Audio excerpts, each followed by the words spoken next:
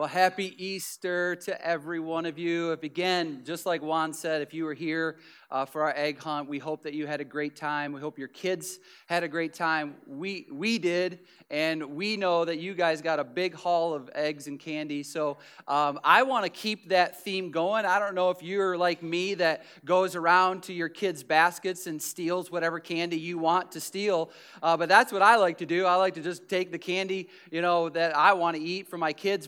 So I want to keep along with the theme of giving some candy away, but I need you to participate if you're willing to participate, if you get it right. So here's the deal. I don't know if you like, but I like, a good, catchy commercial jingle. Anybody else like a good, catchy commercial jingle? Yeah. And man, if they can nail it, they can get it right. And then the only thing annoying about that is that it gets stuck in your head, right? And you're sort of like saying it over and over again. You're like, get this out of my head. But that's what they want you to do. They want you to, remember something important. They want you to remember their brand. And so they have these jingles that they write in order for you to remember what their brand is. So let's practice. Let's practice on a jingle and see if we can, participate. So I'm just a show of hands. If you know it, this one right here, Nationwide is on your. I said a show of hands. Okay. It's okay. That's all right. This one. Okay, before you give it away, I'm going to call on you. All right, so whip your hand up in the air, and I'll call on you just so you know what you're getting. You're getting a peanut butter egg is what you're getting. Does anybody like peanut butter eggs right here? If you have a peanut allergy, we have other things like, Twix and Kit Kat bars and things like that. But so that's what you're getting. So, all right, that was a practice one. So let me just see here. Next one. Give me a break. Give me a break. Break me off a piece of. Okay, that was my practice. That was my practice. Who knew it was? What is it? Who knew? Peace. There you go. Peace. There it is. All right. We got more. Don't worry. We got more. Okay. The best part of blank is Folgers in your cup. Rhonda, what do you got? Waking up. Yes, waking up, right? Who knew it? You knew it. You all knew it. All right. Here's another one. Have it your way right away at blank. What is it? Who knows? Show of hands. Who's got it? What do you got? Burger King. Yes, absolutely. All right, here we go. Double your blank, double your fun. This is a tough one. Double your blank. What do you got? Pleasure. Yes. Nice job. Can you catch? Here we go. Nice catch. Nice. Okay. How many more do we have left? How many more? 3 more. Okay. Like a good blank, State Farm is there. Josh. Neighbor, got it. All right. This is going to be a tough one. I don't think this is going to be a tough one. And I'm going to try to do the jingle. So ba da ba. Yeah, right here. You're loving it. Yes. My man goes to McDonald's. He goes to McDonald's. Absolutely. Oh, okay. All right. All right, this is a tough one.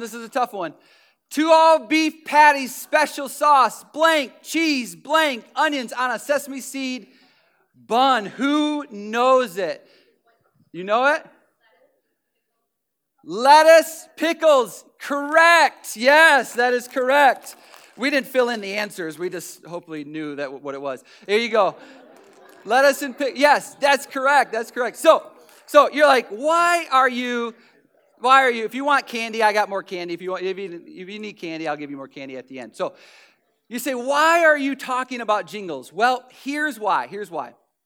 Because now they didn't call them jingles back, in early first century. They didn't call them jingles. They called them creeds. And they wrote creeds in order for them, because many of them are not as smart as you. Many of them couldn't read and couldn't write. And so they would write these creeds, which were similar to like jingles, to help them remember what was important. And so the Apostle Paul, he wrote this letter to this church in Corinth, and he's using this letter, or he's quoting from a creed that they heard a few years prior to it. So here's the way that it starts. Here's the way that this creed starts. 1 Corinthians 15 says this: "For I delivered to you as first importance what I also received." So the Apostle Paul, he said, I, so who's talking? It's the Apostle Paul. And the reason why we know it's the Apostle Paul is because the Apostle Paul wrote 13 letters to different regions and different churches, in the ancient world. Now, that is, and if you're, not sure about Christianity and, you're not sure about faith, that's okay. That is debatable. 13 letters. Christians believe that he wrote 13 letters, but what isn't debatable, what is undisputed, is that the Apostle Paul, formerly known as Saul of Tarsus, he wrote these books. Now, these are undisputed books, or undisputed letters that Paul wrote. He wrote Romans, he wrote 1 Corinthians, what I just shared with you. He wrote 2 Corinthians, Galatians, Philippians, 1 Thessalonians, and Philemon. These are undisputed. These are not debatable. No scholar will ever argue the fact, whether they're a believer, whether they have faith or they don't. They won't argue the fact that the Apostle Paul wrote these books. These are undisputed evidences or letters that the Apostle Paul wrote, these books. And so when he wrote 1 Corinthians 15, everybody knows that that's who wrote 1 Corinthians 13. Now, here's what's interesting, because here's oftentimes sort of the knock on Christianity. The knock on Christianity is, well, these letters were written, centuries or generations later. That isn't true. That isn't true. As a matter of fact, you can go back, and Google is your friend here. You can go back and you can search and you can research, and you'll discover that, all scholars say, whether they're believers or not, all scholars say that the Apostle Paul wrote these letters. And the Apostle Paul specifically wrote 1 Corinthians, and somewhere around, and I have a timeline for you, so here it is. He wrote 1 Corinthians somewhere around 55 AD. 55 AD.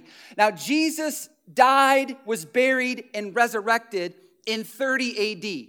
So you have, from the time that the Apostle Paul wrote 1 Corinthians 15, 1 Corinthians, to the letter to the church in Corinth, there's a 25-year period. There's a 25-year gap that he's talking about, certain things. He's talking about some things that he calls important. He says they're important.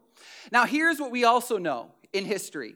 We also know that Paul visited Corinth and gave them this news. So he says that what I delivered to you. So when he said that in 1 Corinthians 15, he says, what I delivered to you. And so when he delivered that in 51 AD, But then we know that Paul went on his first missions trip. He went on his first missions trip in 44 AD. And on his first missions trip, the Apostle Paul was talking about the resurrection of Jesus. He's talking about it. So many will think, well, Christianity is a myth because so much time went by, so many, generations went by before they started writing. That's not true at all. The Apostle Paul wrote a letter to this church in Corinth in 51, and on his first missions trip in 44, he's talking about a risen Jesus. He's talking about a risen Jesus.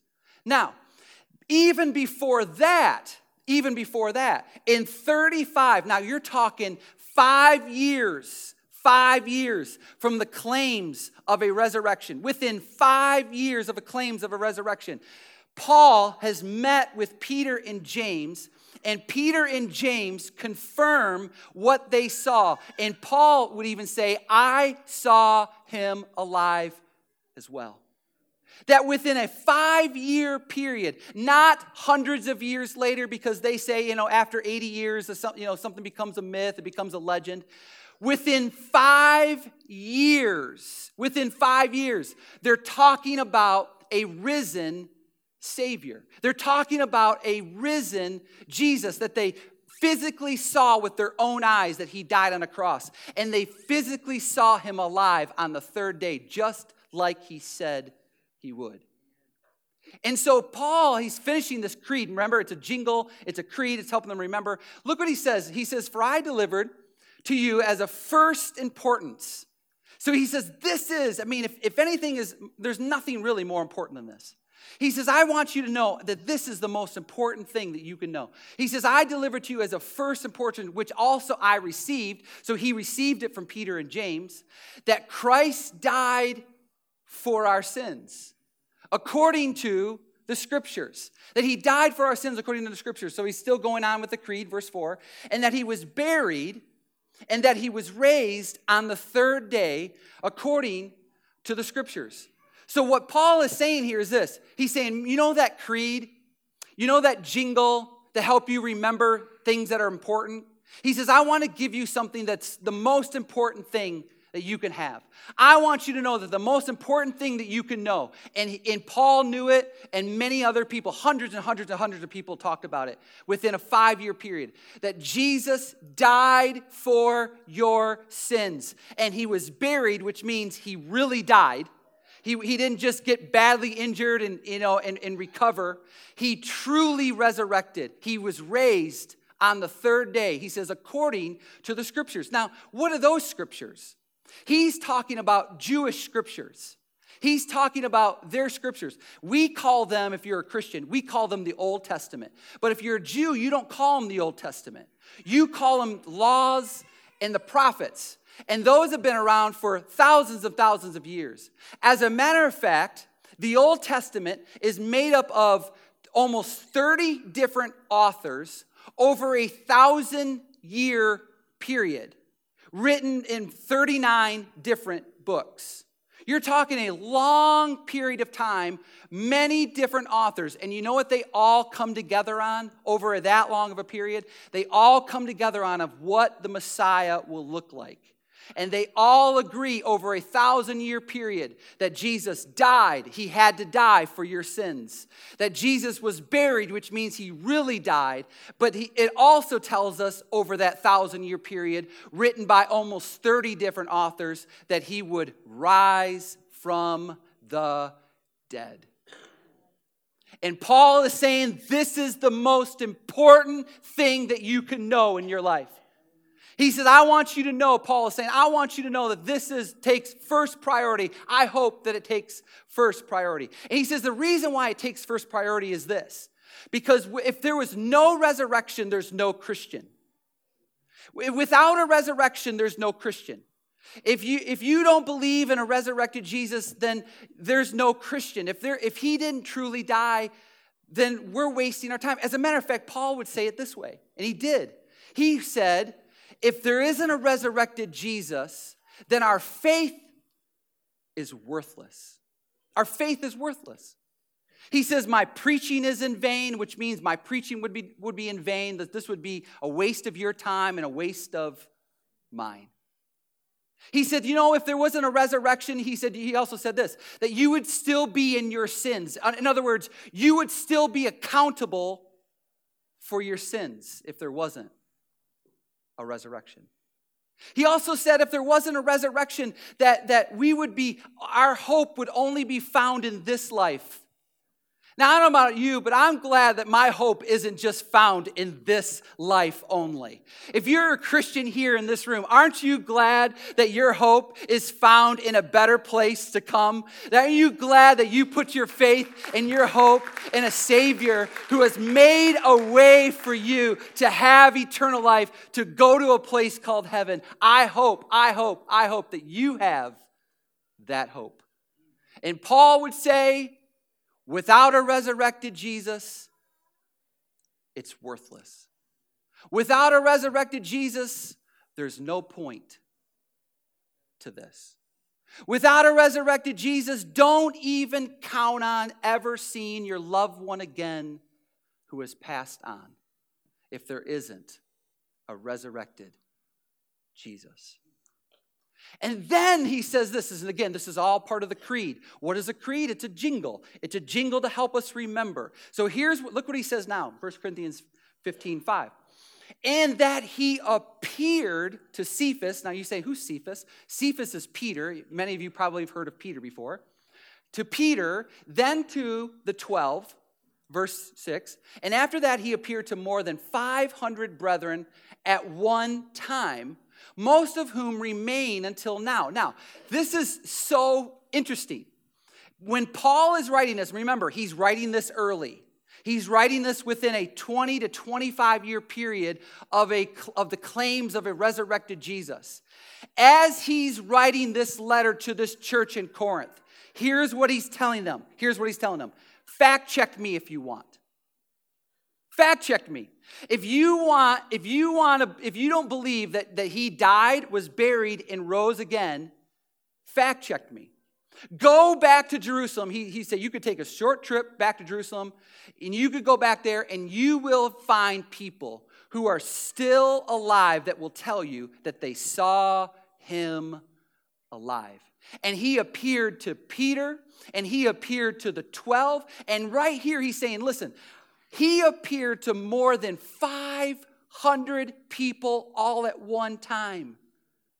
Now, how do you maintain that? How do you maintain if it didn't happen, if the resurrection was a hoax, if the resurrection was a lie?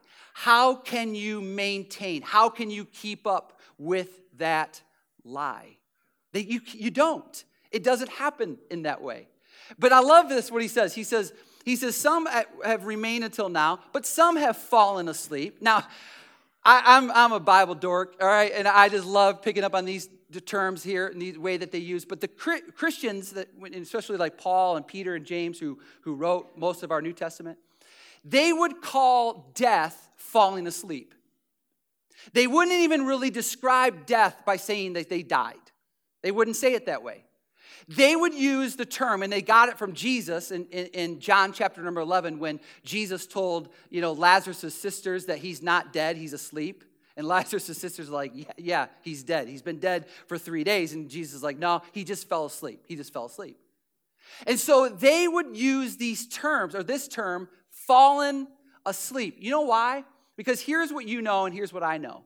Last night, at some point, you fell asleep, right? You fell asleep. And then you woke up. I just blew your mind right there, didn't I? You're like, I came to church to hear this? Yeah. Listen, here's what you know. Here's what you know. When you fall asleep, you're going to wake up. When you fall asleep, it's just temporary. It's just temporary. So what Christians believed and what Paul would say is this. He says, some are still alive, and you can go and fact check me if you want, that he appeared, to certain people. He appeared to over 500 people. But he says, some have fallen asleep. In other words, they died, but they woke up in a better place. They died, but they are in a better place because of the hope that they had in the death, burial, and resurrection of Jesus. And then he goes on and says this in verse 7. He says, then he appeared to James. Now, you say, who's James? James is the brother of Jesus, the earthly brother of Jesus. Now, I say this oftentimes, but man, when I told my family that I was going to be a pastor, they had a hard time believing that I was going to be a pastor. If you know anything about my past, and my family knew me the best, they were like, you're going to be a pastor? I can't wait to see how long this lasts, all right? Can you imagine trying to convince your brother that you're the Son of God? Can you imagine trying to convince your brother that you're the Savior? But that's what happened to James. As a matter of fact, if you read the Gospels, Jesus' earthly family thought Jesus was crazy. They thought he was off his rocker. They thought he was nuts. They thought he was, because he was the claims that he was making, and James was going, listen, you know what convinced James that his brother truly was the Son of God? He saw his brother die, and then he saw his brother alive. Wouldn't that convince you? And so when James writes his little letter, do you know what James writes about? James says this, I am James, and Jesus is my Lord. Not Jesus is my brother. No. He says, Jesus is my Lord. He's my Lord. And he goes on and he says, and to the apostles, and last of all, as to one untimely born, he appeared to me also. Who's me? Paul. Paul's like, even he appeared to me. He appeared to me. And many think, how is it? Maybe Paul was lying. Maybe Paul was making it up. So here's why I don't think that Paul was making it up. Here's why. Because here's what we know. And here's the sort of the creed. Here's the creed. Here's the Jesus jingle creed, okay? That Christ died for our sins and was buried and rose from the dead and was seen. That Christ died for our sins and was buried, and he rose from the dead and was seen. This is the most important element to the claims and the proof and the facts of a resurrected Jesus. That not just that he died, because a lot of people do that. And not that he was buried, because a lot of us, that happens too. But that he resurrected, and the reason why we believe and we know on top of mountains of other evidence is because he was seen. He was seen alive.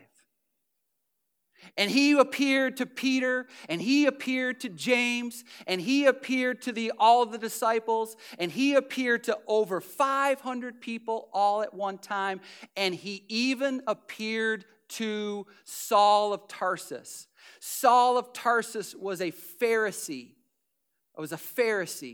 Who believed in a completely different religion. He gave his life to another faith, to another religion. And here are why I believe that Paul's letters, what Paul's letters prove, or this particular letter in 1 Corinthians 15.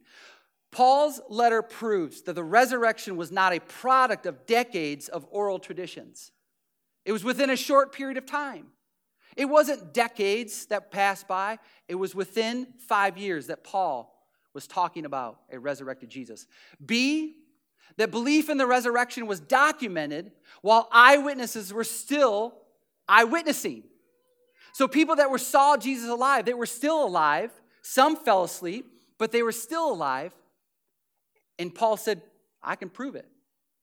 Go and you'll find people that will tell you that they saw him alive while people were still eyewitnessing. And the third reason, I believe, is that a Pharisee, the Apostle Paul, or Saul of Tarsus, then he later went by his Roman name Paul, a Pharisee who made it his personal mission to persecute the church of Jesus. It was his personal mission. Remember, Saul later became Paul, who wrote 1 Corinthians 15. It was his personal mission to snuff out this thing called the way. To snuff out this thing that we call today Christianity. It was his personal mission to go and to persecute and to execute Christians, people that became followers of Jesus, people who made the claims of a resurrected Jesus. It was his agenda. It was his personal mission to snuff it out, And he would claim that he was zealous about it. But then he became a proponent for the church of Jesus overnight. Now, how does one guy go from hating followers of Jesus to overnight becoming a follower of Jesus?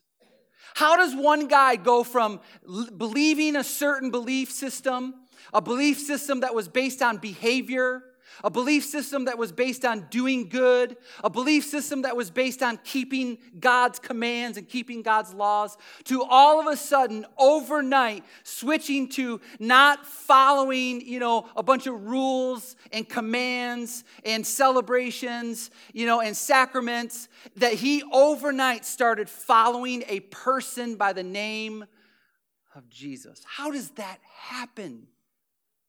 It happens when you see a risen Jesus. It happens when you see firsthand that he's alive.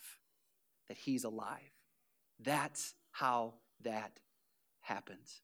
And it happened for guys like Peter who denied Jesus. And if you grew up in church, you know that Peter denied Jesus 3 times. And then after he denied Jesus, he went and ran and hid. And he was acting as a coward because he thought, man, if they crucify him, they're going to crucify me. And so I'm out of here. So he denies his Lord, and he goes and he hides like a coward in a house, locked door behind him. And so this happened not to just Peter, but it happened to most of the other disciples as well. People that hung out with Jesus for many, many years and watched Jesus do some amazing things.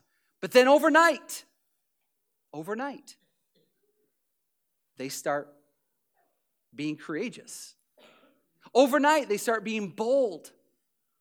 Overnight, they start to get confidence to proclaim, who Jesus is and what Jesus has done. How does this happen? How does a brother of Jesus, all of a sudden who doesn't believe that his brother is the Son of God, now calls him his Lord? How does that happen? It only happens because they saw Jesus alive. And so after Peter and all the disciples were hiding, and after they saw Jesus alive, they start preaching to people. Look what they say. Look what Peter says and the other disciples say. Look what he says in Acts 2. Look what he says. He says, men of Israel, there's now thousands of people gathered there in Jerusalem. He says, men of Israel, listen to these words. Jesus the Nazarene, a man attested to you by God with miracles and wonders and signs, which God performed through him in your midst. In other words, you were there. You saw him do it. You saw him perform miracles. You saw him perform wonders. You saw him perform signs. You were in the midst of it. Just as you yourselves know. They saw it firsthand. Then he goes on and says this. This man delivered over by the predetermined plan and foreknowledge of God. Wait a minute. You know what Peter's saying?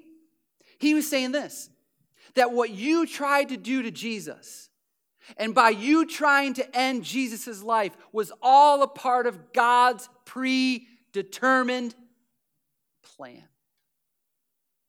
And what they were saying is this, at the most difficult time in our life, the most challenging time in our life, the time where it looked like God wasn't up to anything, that God didn't exist, that God didn't care, and that time it meant that God was doing everything in that moment. That when they thought that it was over, when they thought that it was finished, and that they had to go back to their old life, God had a predetermined plan. And he goes on to say this, and he's talking to the very people, you got to be in this. He's talking to the very people who crucified Jesus. He's talking to the very crowd of people that were yelling out, crucify him, crucify him. He says, you crucified him. But I love this, verse 24, but God raised him again, putting an end to the agony of death, since it was impossible for him to be held in its power. In other words, death couldn't hold him down. It was impossible for death to hold him down. And then he says this, look what he says, verse 32, this Jesus God raised up again, to which we, Peter and others, hundreds of others, in which we are all witnesses. And then it says in verse 37, it says, now when they heard this, they were pierced to the heart and said to Peter and to the rest of the apostles, brethren, what shall we do? Peter, Paul, I hear your argument. I hear what you're saying. I can see how your life was transformed. Paul, I can see that you were once a persecutor of their church, but now you're a proponent of the church. James, I can see now that you were his brother, his earthly brother, but something happened that changed your life forever. And they would say, yeah, what changed our life forever is that we saw him die, we saw him buried, and we saw him alive. That's what changed our life forever. And these guys, Peter, Paul, James, all of the other disciples, these guys were willing to give their life for it. Now, people die for what they believe all the time, but nobody dies for a lie. And they were put in a position to know if it was true or not. Nobody dies for a lie. And they, because their hearts were pierced, and maybe that's you today, maybe what I'm saying today is something that had nothing to do with me, but had everything to do with what God wants to do in your heart. And maybe you feel God's piercing your heart right now, and they ask the question, and maybe it's a question that you're asking yourself, well, what should I do? What do I do? And here's what he says. Peter said to them, repent. Repent. In other words, turn around. In other words, quit living for yourself. In other words, quit doing your own thing. In other words, quit thinking that your way is the best way. In other words, stop thinking that your life is, if you just do enough good, and if your good outweighs your bad, that's going to get you into heaven. Listen. That's not how it works. That's not the plan of God. The plan of God is to offer forgiveness and grace for every single person, regardless of their past, regardless of what they've done, regardless of what their behavior is, regardless of what they're going through, that Jesus is offering forgiveness to every single person, because Paul said in Romans that for all have sinned and fallen short of God. Everybody needs a Savior, and He is the only way to the Father. And anybody that can predict His own death, His own burial, and His own resurrection, He's the guy that I'm going to follow. I don't know about you, but that's what I'm following. And so He's offering forgiveness for every one of us, and it is a free gift. It is not about behavior modification. It is about belief in Jesus. It is about putting your faith and putting your trust into His hands. And what He's telling all of us is this: it's time to turn around. That's what repent means. I know it sounds like a harsh word, but that's what repent means. Repent means just turn around.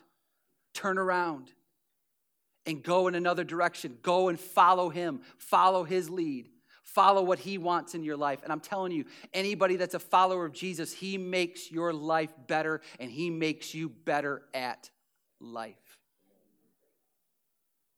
And so Peter said, right now, repent. Repent of your sins and receive Jesus. Receive Jesus as Lord. As Lord. And then he says, and each of you be baptized in the name of Jesus for the forgiveness of your sins, and you will receive the gift of the Holy Spirit. In other words, they were following that up. They were following that up with a decision to be baptized, to get baptized. In other words, their baptism was a picture of something. That baptism is a picture of a beautiful picture that we're going to show here in a second. But he goes on and says this, verse 39, for the promise is for you, of forgiveness. The promise is for your children, that forgiveness. The promise is for all who are far off. The promise for you is that you can have eternal life. So then, verse 41, so then those who had received His word were baptized. And that day there were added about 3,000 souls. In one day, thousands of people were pierced in the heart, repented of their sins, were baptized to show a public profession of an inward belief, to show a picture, the most beautiful picture in the world, that baptism is a picture of the death, the burial, and the resurrection of Jesus. And you know what's going to happen in just a second when we start baptizing people? You are going to be witnesses of it. Isn't that amazing? That's why they would say, what do we do? How do we do this publicly? How do we make this next step? Well, he says, you just get dunked. That's what baptism means. It means to get dunked, right? Real theological right there, right? Just to get dunked into the water. Because when you get dunked into the water, it shows the beautiful picture of his death, burial into the water, and his resurrection out of the water, and you are witnesses of it. You get to see it. And so if you're here today, and you've never asked Jesus into your heart, I'm going to ask you to do me a favor right now, right here, right now. But just bow your heads, close your eyes. I'm not going to embarrass anybody. I'm not going to come to anybody. I'm not going to make you get up out of your seat at all. But if you're here today, right here and now, and if you've never received Jesus, the most important thing that you can do in your life, according to Paul, he said the first importance, he died, he was buried, and he rose, and he was seen. He died, he was buried, and he rose, and he was seen. So if you're here today in this room, I want to just encourage you to put your trust, lean your trust into him. The Bible says that don't put your trust in your own ways. Lean not into your own understanding, but in all of your ways acknowledge him. I want to encourage you right here and now. If you don't know Jesus, I want you to put your trust in Jesus. If there's something that is going on in your life right now, in your heart right now, it isn't me. It's the working of God in your life right now. As God says that you're here for a reason. You're here for a purpose, and that purpose is that you believe. Not that you behave better, because that's not what this is about. What this is about is that you believe and you receive the free gift of grace that has been extended. And it's a promise for you. It's a promise for you and your children and all who are far off. I'm going to lead you in a prayer. It's not a prayer that's going to save you. It's just the belief in your heart. That's what saves. It's the belief in your heart. That's what saves. If you're a Christian here in this room and you've already put your faith in Jesus, would you pray for those that are in here? Would you pray for those that are in here today that maybe have never received Jesus right here, right now? Everybody's praying for you. Everybody is for you right now. Would be excited. As a matter of fact, more important than that, heaven is going to have a party when you put your faith in Jesus. Heaven is going to start shouting joy when you put your faith in Jesus. That's what's going to happen right here, right now. If you can receive Jesus. Listen, I can sit down with you. I would be happy to and lay out just mountains of evidence to support the claims that he rose. But right here, right now, maybe God's speaking to you. And right here, right now, God's challenging you to receive him. To receive him. So I'm going to lead you in this prayer. It's not the prayer that saves. It's the belief. Let's pray. Father, I know that I'm a sinner and I need a Savior. I know that I fall short. I fail. I can't even keep my own rules. And I fall short of you and I need a Savior. Come into my heart. Come into my heart. Forgive me of my sins. Forgive me of my sins. I believe that you died for me. I believe that you took the punishment of death and hell for me. I believe that you were buried, and I believe that you rose again and were seen by many. I believe that. Would you come into my heart and be my Lord and Savior? In Jesus' name, amen. Amen. We're going to baptize some people. Just like Pastor Chris said, everyone, man, what an amazing thing. And what the steps are, they're simple. It's putting your belief in Jesus. It's putting your trust in him. For the sacrifice that he made on a day like today, the sacrifice that he made, that he rose and was able to then just be witness. And so many people were witnesses of it. And what an amazing thing. And what's beautiful about it is that we have some individuals that know him and that want to testify through this way that they know him, What an amazing thing. Each of them have individual stories, each of them individual journeys in life, which is so interesting and unique that we all meet Jesus. He meets us where we are, right? He meets us where we are. And then he just walks us along a specific journey for each one. The first individual I'm going to call in is someone really, really close to me. It's a special moment for him. And I'm going to let him walk in and introduce himself. What's your name, son? I'm Andrew Risty. Over the last couple months, I've just been, just honored to be able to just walk with Andrew in his steps of life and just be a part of his life. I've seen him around here helping, and it started with that. Like I said, each journey is unique. He started with serving and started with being willing to be hands and feet and just anything that he could do, he got into. And similar, I think that's why we're kind of close. Similar to that, to myself, he just saw. And then he believed. He's like, man, this is real. And as he progressed and now where he's at in his journey, he's ready to say, you know what? I want to show people that I believe in Jesus. And what a beautiful way. So it's an honor for me to be here and baptize Andrew. So Andrew, do you believe Jesus to be your Lord and Savior? And do you believe that he rose the third day? Well, today, I baptize you, my brother, in the name of the Father, and the Son, and the Holy Spirit. Buried in the likeness of his death, raised in the likeness of his resurrection.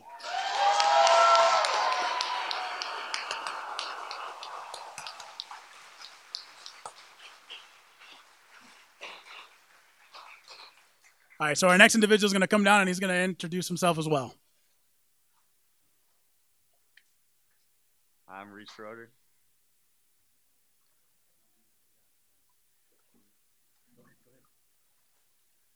So similar to Andrew as well, Reed has been around here. His whole family is here at church. They are involved, do pretty much anything that we ask. And I think, again, just like each journey is very similar, you dispose yourself to just want to serve and do things, and then God starts working, right? He starts working in your life. He starts speaking to your heart. And Reed, you might have not seen him earlier, but he was in the sound booth doing our sound. And, man, he just has been a crucial part of this ministry in my life, just as his family. So it's an honor and a privilege to be here with Reed today. So, Reed, do you believe Jesus to be your Lord and Savior and that he rose on the third day? I do. By your profession of faith, my brother, I baptize you in the name of the Father, and the Son, and the Holy Spirit. Buried in the likeness of his death,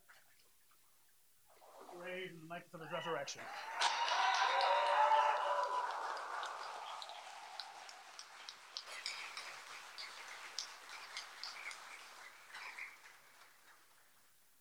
Come on. So, yeah, this is just incredible. I was able to, come on in. So tell everyone your name. Chris Bagnall. Chris, I had the privilege of being able to marry Chris and his wife and be a part of their special day. And him and I have been talking about, this for, a number of weeks now. And I thought, you know what, there's no better day than Easter to get baptized. And so I'm excited to be able to baptize you today. All right. Chris, Jesus is your personal Savior? Yes, I do. Awesome. Come on this way. All right. By your profession of faith, I baptize you, my brother, in the name of the Father, Son, and the Holy Ghost. Buried in likeness of his death. Raised in likeness of his resurrection.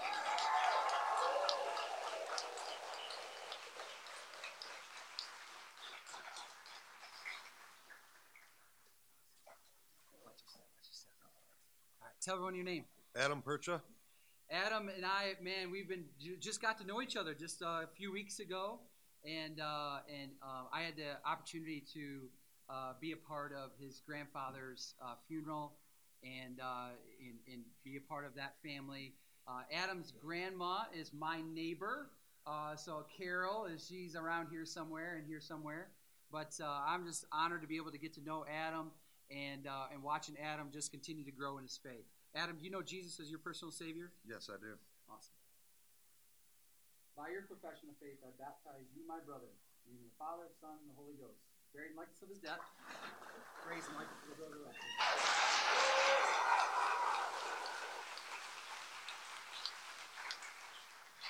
Andreas, come here.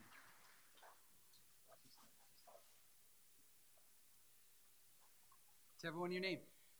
Andres Manes. Andres and I and Karina have been coming to church for a while. It's a few years now, and Andres and Karina are part of our Empower group. And at one of our Empower group nights, Sometimes I get a little bold and start asking people if they've been baptized. And Karina's like, I've been praying for Andreas for 5 years that he gets baptized. And you ask him 5 seconds and he says yes. So it's pretty exciting that just be able to be a part of this day. Andreas, do you know Jesus as your personal Savior? Yes, I do. Awesome. By your profession of faith, I baptize you, my brother, in the name of the Father, Son, and the Holy Ghost. Very like to sit down. Praise and like to serve you.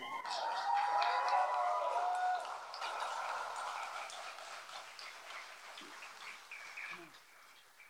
She's here to go last. She's here to go last. Come on in. Watch your steps. Slippery. This is my main man, Kevin. Kevin, him and I, similar. We just started to get to know each other. We just have the kindred spirits, and we're just loving an opportunity to get to know and grow in our faith together. And I just been enjoying it. We've had many conversations over the last number of weeks, and so I'm just excited today to be able to get baptize you today, Kevin. Kevin, do you know Jesus as your Lord and Savior? I do, for many years. Awesome. Your nose, okay? All right. By your profession of faith, I baptize you, my brother, in the name of the Father, Son, and the Holy Ghost. Very much. Praise and majesty.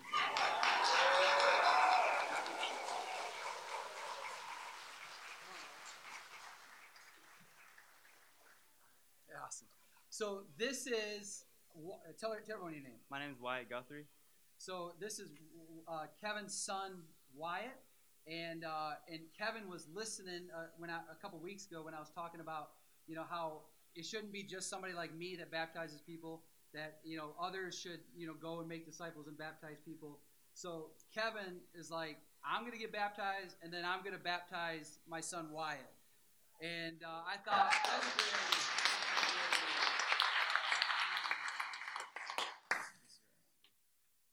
Okay. All right, so I'll make room for you to do that. Just make sure he goes underwater. That's how you got to do it. Okay. Why, in the name of Jesus, I baptize you.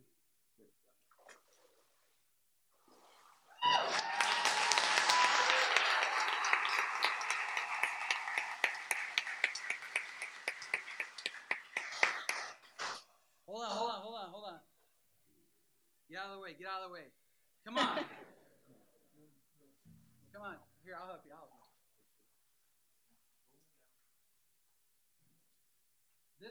This is they're all worth staying for, but this one right here, this is.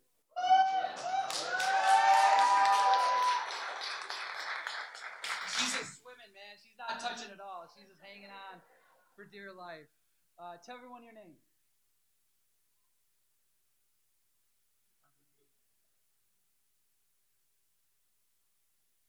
Her name is Rosalie, everybody.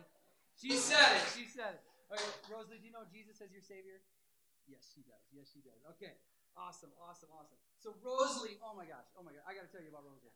So Rosalie, she's like, small in stature, but her faith is giant. Like, she is just her faith, her love for Jesus, her wanting to honor God in her life. Man, you need to, if she's willing to talk to you, you need to talk to Rosalie, because she will give you that boost of faith. She's absolutely incredible, and the best part is that she's just beyond sweet, and anytime she sees me, she gives me a kiss on the cheek. So it's all worth it for me. So she knows Jesus as her Savior. So you can stand, put your feet down. There you go. She's still here. By your profession of faith, I baptize you, my little sister, in the name of the Father, and of the Son, and the Holy Ghost. Buried in likeness of his death, raised in likeness of his